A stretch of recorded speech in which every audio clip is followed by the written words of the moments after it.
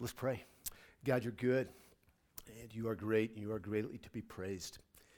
And God, we are here. We're gathered here this morning, God, to continue to make much of you, our good and faithful Savior.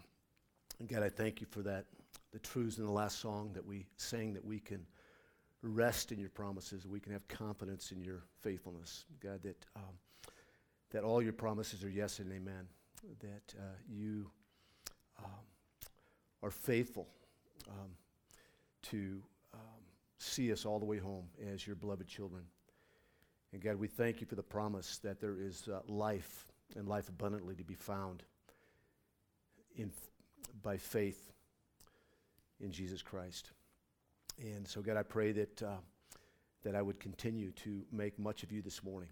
And I pray that you would have your way with us, and that you would both encourage us and convict us with your holy, abiding, and life-giving word. We love you. We thank you that you loved us first. And God's people said, amen. So we are continuing in the sermon series, Compelled, as Ryan said. This is our third sermon in the series, chapter 2, verses 12 through 17. And we're going to get into the context in a little bit. That I want to just remind you that we need to understand the context of God's word. What's going on in Paul's life and what's going on in the life of the audience or the people that he's writing to. It's got timeless application for us and for people throughout all time, but it's really important to understand the author's original intent. We're going to get to that. The phrase that I'm pretty sure, it's my sister Teresa. Everybody say hi. Hi, Teresa. She loves it when I do that.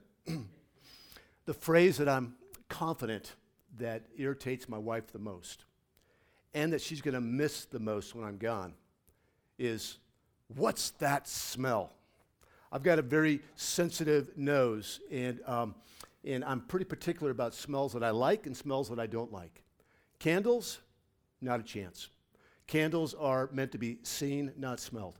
I love candles. Like in my office, I have candles. I like it when I come home and my wife has candles lit in the middle of the table, but they've got to be silent on smell. I know I'm going to offend some of you, and you're going to be thinking double, like if you ever invite us over, you need to really hide all your candles, unless they don't smell. Food. I love mashed cauliflower, and Nancy loves mashed cauliflower, and we'll have it with steak or chicken or fish or something like that. But when I walk in, more than once, to my shame, I walk in the door knowing what we're having for dinner, and I go, what's that smell? And she goes, it's the cauliflower, and it tastes better than it smells.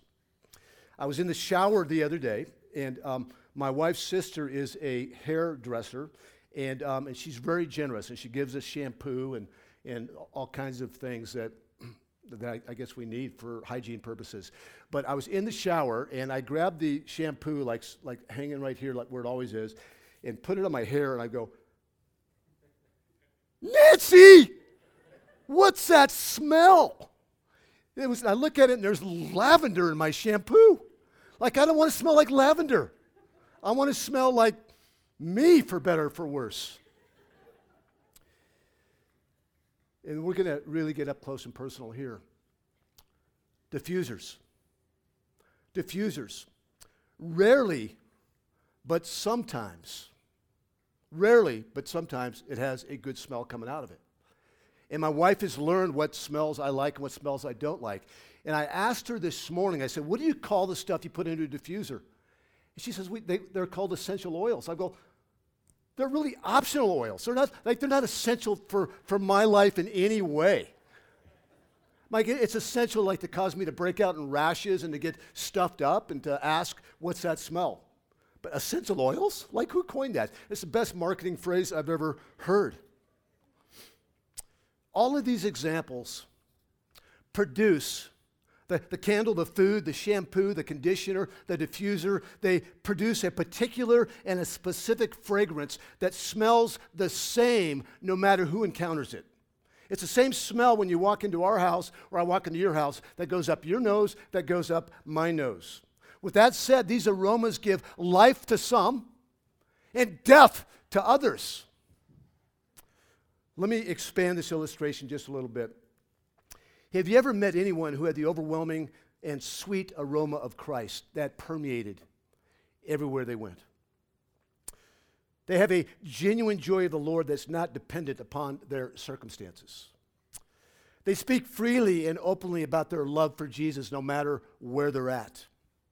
They exude the sweet aroma of Christ no matter the environment, no matter the audience, whether it be with Christians or non-Christians. They aren't perfect people, but they are real people with real trials who have down days and down weeks, but they just have a different aroma about them. Here's what I've learned about those people. It's that the lives of these people smell different because of what's been poured into them, what their intake looks like. They have a right understanding of Jesus as their victor and themselves as his conquered captives. And they're captivated by the love of Christ, and they're compelled to follow him and submit to his good and perfect will wherever he leads. They are imperfect people who trust God in all circumstances and are quick to give thanks in everything. Not to embarrass any particular people, but there's a few people that came to mind as I was thinking through this. One is Carol and Doyle Simmons. Some of you know Carol. She's part of this body. And Doyle, her beloved husband, who passed maybe, I think, three or 4 years ago. But they come to mind as people, no matter what's going on in their life, they exude the aroma of Christ. Not because their circumstances are better. In fact, many times in spite of their circumstances. Johnny Tata Erickson, I know I talked to her about her a lot, but she'd be another one. In a wheelchair for over 50 years. If you hear this woman speak, or you get a chance to encounter her personally, she exudes the aroma of Christ that has nothing to do with her circumstances and has everything to do with her submission to her victorious Savior, understanding that she is captivated by his love. Do you exude the aroma of Christ more than the aroma of self? Do you try and put out the false aroma of strength, or are you okay with the smell of weakness? Do you smell the same in every environment with different people with differing beliefs and worldviews? Whether it be church, family, work, the gym. Today I pray we're going to be compelled by the uncompromising life and message of Paul. That we be compelled by his message and his life to live our lives in joyful submission to our good and loving King for his glory and for the sake of his kingdom. I promise you we get to some context. I'm going to spend a little bit of time, not a lot, but I want to get us back into the context. We're teaching through Paul's second letter to the church he planted in Corinth. After the church was up and running, after he planted the church, Paul actually wrote 4 letters. 2 of the letters were lost. They weren't included in the canon because they were lost. And 2 of the letters were found and included in the canon. We know these letters as what? 1st and 2nd Corinthians.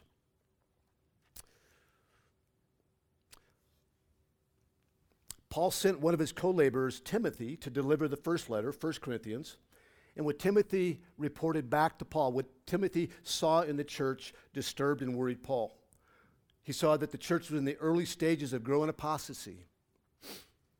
There was evidence of impurity, sexual sin, debauchery, and licentiousness. And after hearing this disheartening news, Paul did what a loving mentor, a loving father, a loving pastor would do, is he left everything and he went to Corinth. And he went there, not to just admonish them and punish them, he went there to correct them out of love. He was so compelled by the love of Christ and his great love for the Corinthians that he had to go. And his short visit up couldn't have gone worse. He experienced quarreling and jealousy and outbursts of anger and factions and slander and gossip and arrogance and all kinds of disorder in the church. Paul's visit was very painful as a result of the church's open rebellion against his message and their open rebellion against him. The message that he preached that they rebelled against was a gospel of grace that led to repentance and obedience. Not a gospel of cheap grace that they can go live any way they want, but a gospel of grace that would lead to repentance and obedience. So leaving Corinth and going back to Ephesus, wounded and devastated, Paul wrote through tears a severe letter, one of the letters that was lost, warning the church of judgment unless they repented. And even though Paul didn't pull any punches of this deceived and wayward church, he was only compelled by love for these dear people. And he expressed his love in chapter 2, verses 4. He said, "For I wrote to you out of much affliction and anguish of heart and with many tears, not to cause you pain." That wasn't his purpose. That should never be our purpose and admonishment, but to let you know the abundant love that I have for you. And praise be to God, and to Paul's great joy, many of the Corinthians did turn from their evil ways, as we're going to see in chapter 7. But not all the news was encouraging. There was still a rebellious minority who, under the influence of Paul's opponents, continued to reject Paul and his gospel. You know what happened next? He wrote 2 Corinthians. That's where we're at today. And last week, David walked us through the passage where we saw Paul affirm the church. He affirmed them for their obedience in exercising church discipline on one particular man who apparently was in unrepentant sin after inflicting pain upon Paul in the church. In today's passage, Paul describes his anguish and his trust in the Lord while he awaited the results of the tearful and severe letter that he sent to the Corinthians. So again, to paint the scene, that what he's describing today is his posture, the way he felt while he was waiting for Titus to report back how the church responded to his tearful, severe letter. Verse 12 and 13. "When I came to Troas to preach the gospel of Christ, even though a door was open for me in the Lord, my spirit was not at rest because I did not find my brother Titus there. So I took leave of them and I went on to Macedonia." Paul's co-laborer Titus delivered the severe and tearful letter to the church in Corinth, and Paul couldn't stand the suspense, waiting to hear how the church responded. But Paul was not one to sit around. He was consumed with a desire to preach the gospel of Jesus Christ wherever he went, however he felt. His words and his life continually testified to the reality that the gospel is the power of God for salvation for everyone who believes. And it was no exception in Troas. He went there, hoping to bump into Titus, to hear how the church in Corinth was doing. But while he was waiting, he was preaching the gospel of Jesus Christ. And while he was preaching the gospel of Jesus Christ, the Lord opened up a wide door for him, and people were receptive in receiving that message. Despite the receptivity, though, Paul's spirit was not at rest. NIV says he didn't have a peace of mind. This is a reference to his inward anxiety over the welfare of Titus and the church in Corinth.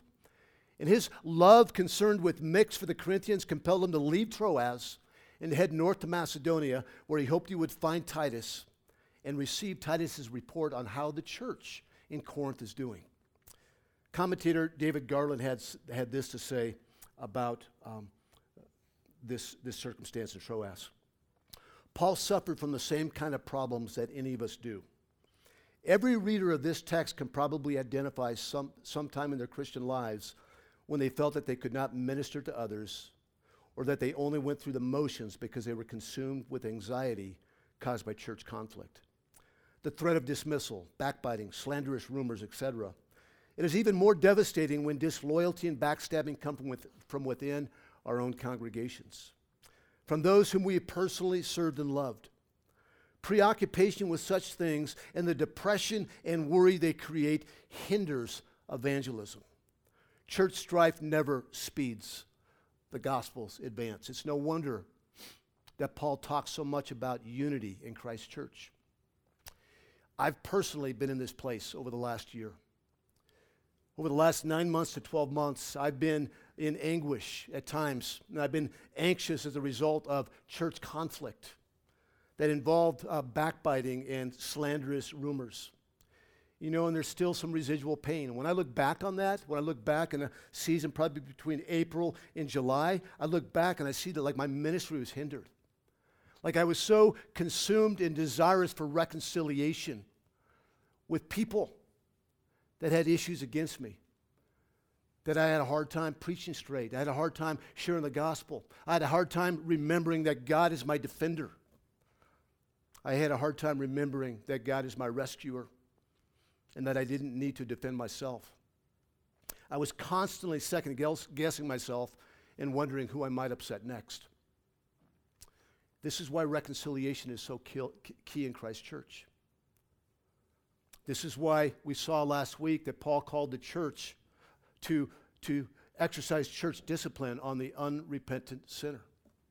And after he repented, he urged the church to forgive them. Paul's told us in Romans that as far as it depends upon you, as far as it depends on me, we're to live at peace with everyone, because it hinders the work of the church. Back to the passage, we don't know for sure why Paul left Troas when he did, and why he went to Macedonia of all the places. Macedonia was actually north of Troas, and Troas was north of Ephesus. What we do know is that he left Troas, and he left the open door for the gospel to find Titus, because his spirit wasn't at rest. He didn't have a peace of mind.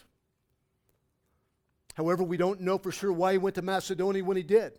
There's speculation that he left Troas for Macedonia after he realized that Titus was not on the last boat of the season arriving in Troas. It's now fall. And Titus would have to go from Corinth by land up to Macedonia. In chapter 7, Paul writes that when Paul arrived in Macedonia, he still had no peace of mind. And he was afflicted at every turn. It says that he was fighting without and fear within. He had deep anxiety and he was troubled in his heart. He left Troas where the door was wide open for the gospel. This is a man who's devoted his life to the gospel. God opened the door wide, and he went from Troas to Macedonia because he was troubled. His spirit was not at rest. He needed to find Titus. In the midst of his despair for Titus and the church, notice his next words. His circumstances haven't changed. He's still wondering what's going on in Corinth. He hasn't found Titus. He's left the open door for the gospel and went to Macedonia, and these are his next words. Verse 14, but thanks be to God who in Christ always leads us in triumphal procession, and through us spreads the fragrance of the knowledge of him everywhere. But thanks be to God. Not thanks be to God that he found Titus or that his inner turmoil was over. His thanksgiving had nothing to do with good news of changed circumstances. But it had everything to do with the good news, the gospel of Jesus Christ, which compelled him in every step and every thought. But thanks be to God who in Christ always leads us in triumphal procession, and through us spreads the fragrance of the knowledge of him everywhere. And in order for us to understand what Paul is thankful for, we must understand what the apostle has in mind when he uses the technical terms triumphal procession. And this entire passage, understanding it, hinges on those two words. And I would dare say that much of this book hinges on understanding these two words. This ancient ritual, triumphal procession, was a lavish parade conducted in Rome to celebrate great victories in significant military campaigns. Scott Haferman, the New Testament scholar at the University of St. Andrews, helps us make sense of this confusing yet fascinating passage. And I'm going to give you a quite long quote, but it is essential to our understanding of this passage. Scott goes on to say, excuse me, everybody in the Roman Empire knew about these parades of the approximately 350 triumphs that are recorded in ancient literature. They were ostentatious celebrations filled with valiant soldiers, the spoils of war, and the most theatrical pomp and circumstances Rome could muster. Moreover, the triumphal procession demonstrated Rome's prowess as the victor, not only by parading the spoils of war, but also by leading in triumph the most important leaders and intimidating warriors of the enemy, now presented as conquered slaves. The highest honor any Roman Caesar or general could receive would be to lead one of these parades. Conversely, to be led as a prisoner in such a triumphal procession signaled one's utter defeat. The role of those led in triumph was to reveal the glory of the one who had conquered them, ultimately through their public execution and death. At the end of the parade, the Romans publicly slaughtered as a sacrifice to their gods their prisoners who had been led in procession, or at least a representative sample thereof, selling the rest into slavery. Though a gruesome thought to us, what a better way to magnify one's victory, while at the same time offering a sacrifice of gratitude to the gods. than to kill publicly the leaders and the most valiant of the vanquished warriors as a final act of triumph over them. So the question that you should ask is, who does Paul see him to be? Who does Paul see himself as in this procession? The answer may surprise you, as he doesn't see himself as a victorious soldier, but as a conquered subject. By using this well-known cultural event to describe his own life as an apostle, Paul's point is that as being led in triumph, God is leading Paul to death. Death to self, and a final death that will be swallowed up in victory. Understanding this, Scott Haferman continues saying that Paul was an enemy of God when God conquered Paul at his conversion on the road to Damascus, and was now leading him as a slave of Christ, his favorite term for himself as an apostle, to death in Christ, in order that Paul might display or reveal the majesty, power, and glory of God, his conqueror. In other words, God continually leads Paul to death in a triumphal procession, and in this way reveals the knowledge of God everywhere. And furthermore, Paul the captor wasn't embittered. From his lips only comes thanksgiving to God, his captor. He was thankful to be conquered by Christ the victor, and thankful to be a captive of the one who loves him and keeps him.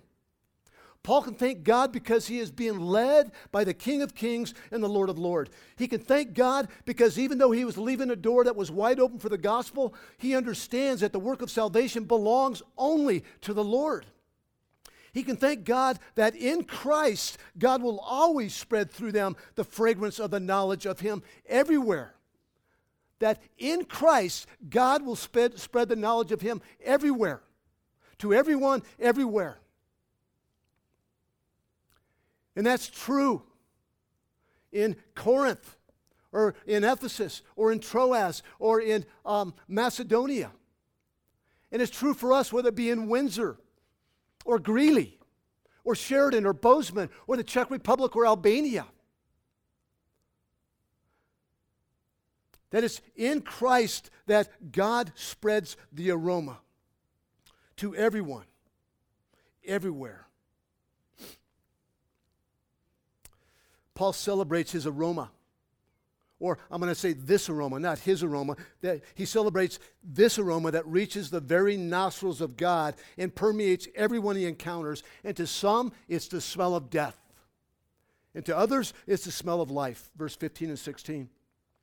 For we are the aroma of Christ to God among those who are being saved and among those who are perishing. To one a fragrance from death to death, to the other a fragrance from life to life. Who is sufficient for these things?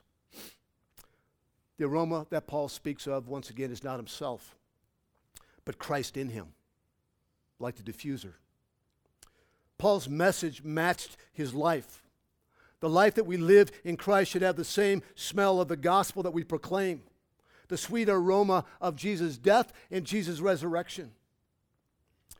So who gets a whiff of this aroma of Christ in us? It starts with God. We are the aroma of Christ to God, for he alone is the primary audience and aim of our life. It's him alone that we seek to please and bring glory. When we think of an aroma to God, we think of Old Testament sacrifices, don't we? Sacrifices were required of the Jewish people who had been delivered from slavery in Egypt. And the Old Testament book of Leviticus spells out the different sacrifices that were required by the law that produced a pleasing aroma to God. What we know today is that Jesus fulfilled the law, and he became the ultimate and final sacrifice that appeased and pleased the Father.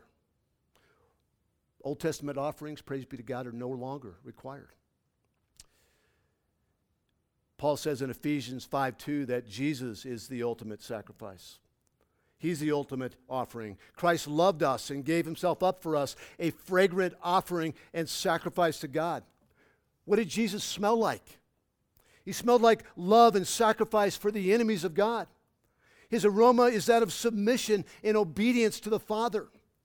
Jesus emptied himself. He became a servant, and he was obedient to the point of death, even death on a cross.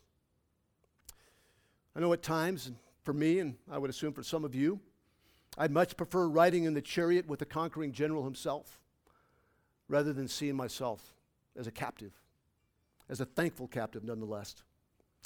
The aroma of Christ is produced when God's people are being led in triumphal procession as captives of the one who defeated the power of sin and the power of Satan and the ultimate enemy, death. And it's a pleasing aroma to God when we walk the path that Jesus walked, submitting to and following our good and loving God wherever he leads. A couple of my favorite passages in all of Scripture speak to that. Romans chapter 12, verses 1 and 2. And what Paul talked about in the first 11 chapters of Romans is all God's grace and mercy. When you read the first 11 chapters of Romans, we see our condition. And we see our good and loving God who rescued us. We see his character. We see his mercy and his grace. And Paul, at the very first verse in Romans 12, where he now starts talking about the imperatives, he says, I appeal to you, therefore, brothers, by the mercies of God. Because of God's mercy, I appeal to you to present your bodies, your entire life, as a living sacrifice, holy and acceptable to God, which is your spiritual worship. Do not be conformed to this world. Don't smell like this world, but be transformed by the renewal of your mind, that by testing you may discern what is the will of God, what is good and acceptable and perfect. And praise be to God that if you put your faith and trust in Jesus, you are fully and forever accepted. But in that acceptance, we're to live out the rest of our lives being a living sacrifice, presenting our bodies as living sacrifices. We belong to the God who rescued us. We belong to the God who conquered us. Our lives are not our own. So Paul says, I appeal to you by the mercies of God to present your bodies as living sacrifices, holy and acceptable to him. And as recipients of God's mercy through Christ's sacrifice, we will become the aroma of Christ to God when we are conforming to Christ rather than conforming to the world. Do you smell more like Christ? Or do you smell more like self? When people get a whiff of you and get a whiff of me, do they smell Jesus more than they smell self or your political party or other interests that you have? Jesus said in Mark 8 to his disciples, if anyone would come after me, let him deny himself and take up his cross and follow me. That's the path of Jesus. And it's the path that you and I are to take in order to be the aroma of Christ to God. It's a path of lowliness and weakness. Back to Ephesians 5. Paul said, be imitators of God as beloved children. What did God do? What did Jesus do? God in the flesh, and walk in love as Christ loved us and gave himself up for us, a fragrant offering and sacrifice to God. You see, presenting our lives as living sacrifices while picking up our cross and following Jesus is a sweet aroma that pleases our good and loving King. Additionally, when we're led in triumphal procession by the one who conquered us and live in joyful submission to the one who loves us, we produce this aroma that will have a profound effect, not just in pleasing God, but on all who we encounter. Back to verse 15 and 16. Yes, we are the aroma of Christ to God, but we're also the aroma to Christ, the aroma of Christ to those who are being saved, and among those who are perishing, to one a fragrance from death to death, to the other a fragrance of life to life. Who is sufficient for these things? Paul asks. Paul divides all of humanity, not into hundreds of people groups, even though there are, but into two classes of people. Saved and perishing. Those who have life, those who have death. The aroma is the same. The aroma of Christ is the same, but the everlasting message of the gospel creates a crisis of decision that does not allow anyone to remain neutral. And it would be reckless of me to not ask the question this morning, which of those two groups are you in this morning? Those who are being saved? Those who are perishing? For those who are being saved, the aroma of Christ will have the aroma of Christ in us will have a profound effect on them, the ones who are being saved, which includes current believers and those that God is drawing to himself. For this group, the aroma of Jesus and his gospel is not merely death, But it's a death to self that brings life to a dead heart and everlasting life. And the aroma of Christ in us, to those who are perishing, is death to death. Unbelievers regard the preaching of the cross as foolishness, and the response will lead to their own eternal death, unless they believe and repent. 1 Corinthians chapter 1, Paul says, the word of the cross is folly to those who are perishing, but to us who are being saved, it is the power of God. But we preach Christ crucified, a stumbling block to Jews and a folly to Gentiles. But to those who are called, both Jews and Gentiles, Christ the power of God and the wisdom of God.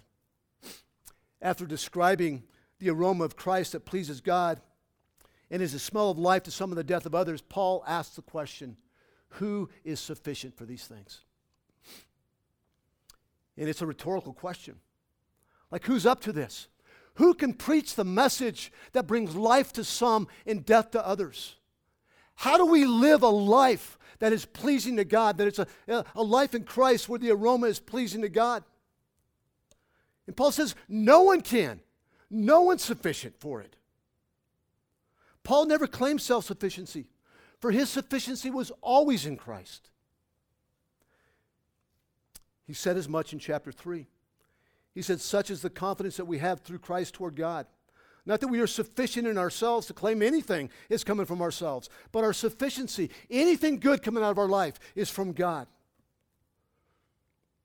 Paul finishes this section with a final illustration of what being led in triumphal procession looks like by contrasting it with those who are walking in the procession of self rather than God's procession, triumphal procession. He says in verse 17, we are not like so many peddlers of God's word, but as men of sincerity, as commissioned by God in the sight of God, we speak in Christ. Paul is contrasting himself and his ministry with the so many who have an agenda to profit from the preaching of the gospel. He says, we're not peddlers of God's word like them. Paul and his co-laborers are not trying to gain wealth or reputation through their ministry. Paul's goal is not to have the best-selling book or have the #1 podcast. He's not attempting to sell the gospel or convince others to believe it. Do you understand that that's not our call? Yes, we're to passionately share the gospel of Jesus Christ and to call people to repentance. But the work of salvation is the Lord's. It's not ours. Like the farmer, we can till the field, we can plant the seeds, we can water it, and you know what we can do next?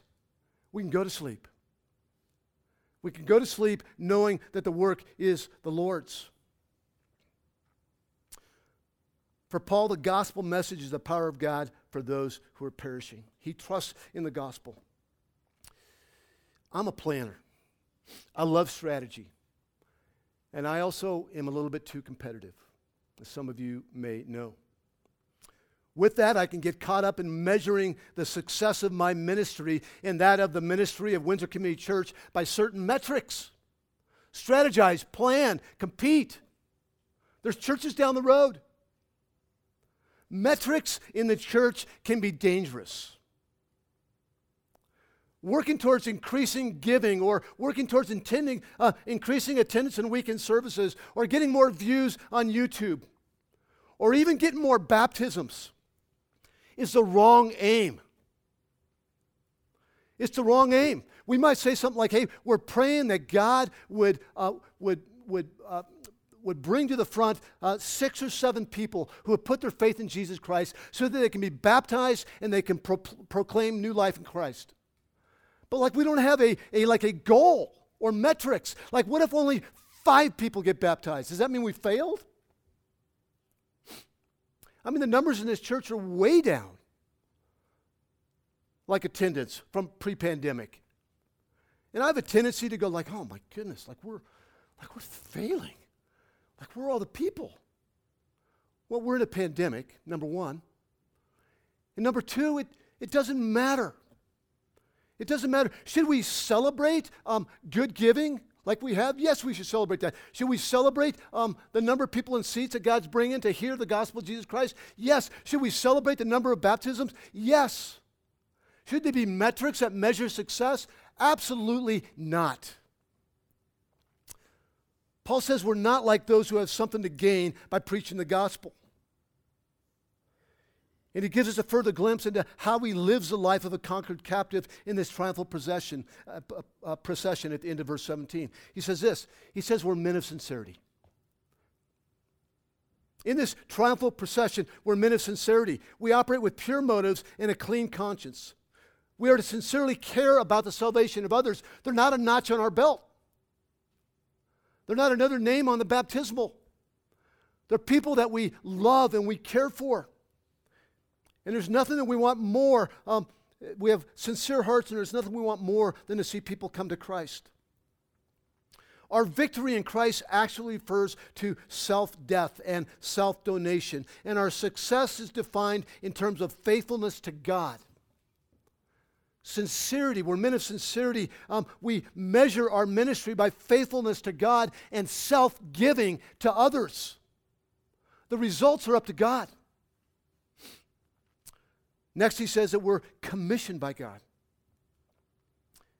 And this is not just for Paul, it's not just for pastors, it's not just for those in vocational ministry who have been commissioned by God. Everyone, every person who has life in Christ is a minister or minister of reconciliation. I was going to try to make that a female pronoun, but I couldn't figure out what to do there. I'd mess it up. That we're all ministers of reconciliation. We've all been commissioned by God with the great privilege to proclaim the powerful and transforming gospel of Jesus Christ. Do you see yourself as commissioned by God? Next, he says, we do it in the sight of God. We live and move for an audience of one, before an audience of one. The aroma of Christ to God emanates as we're led in triumphal procession as captive to the cross in walking the path that Jesus walked in submission to our good and loving God who leads us. We live and move to an audience of one. And then finally says that we speak in Christ. What does that mean? That what comes out of us is an overflow of our relationship with Jesus Christ. It's synonymous with walking in the Spirit. I want to invite the worship team up. In this triumphal process or procession called life, all you have and all I have is Christ. He leads us, He keeps us, and He loves us. And He's worth following. He's worth giving our lives to. Father, you are worthy of all praise and glory and honor.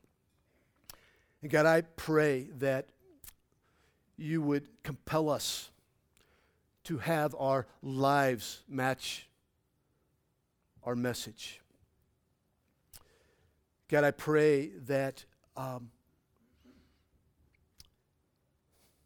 for your glory, and for the sake of your kingdom, God, I pray that we would be compelled to walk joyfully and thankfully in this triumphant procession. Understanding that when we were enemies, we were conquered and captivated by your love. And I thank you that when we were conquered, the power of sin and Satan and death was conquered in us. And I thank you that we now belong to you, that our lives are no longer our own, and that you lead us in this procession, this triumphal procession where you're the victor and we're the captives. And one day we'll experience and we'll taste final death on this earth. But that death will be swallowed up in victory. And we will live and reign victorious with you one day. But right now, we're captives. Not to a vengeful deity, distant deity, but to a loving and near God who leads us. Not from afar, but you continually look back on us to make sure we're staying in step, to make sure we're okay. Even to hear our complaints at times. So God, thank you. Thank you that you'll see us all the way home. And may the fragrance of Christ emanate from us for your glory and for the good of all who smell us. And it's in Jesus' name we pray. Amen.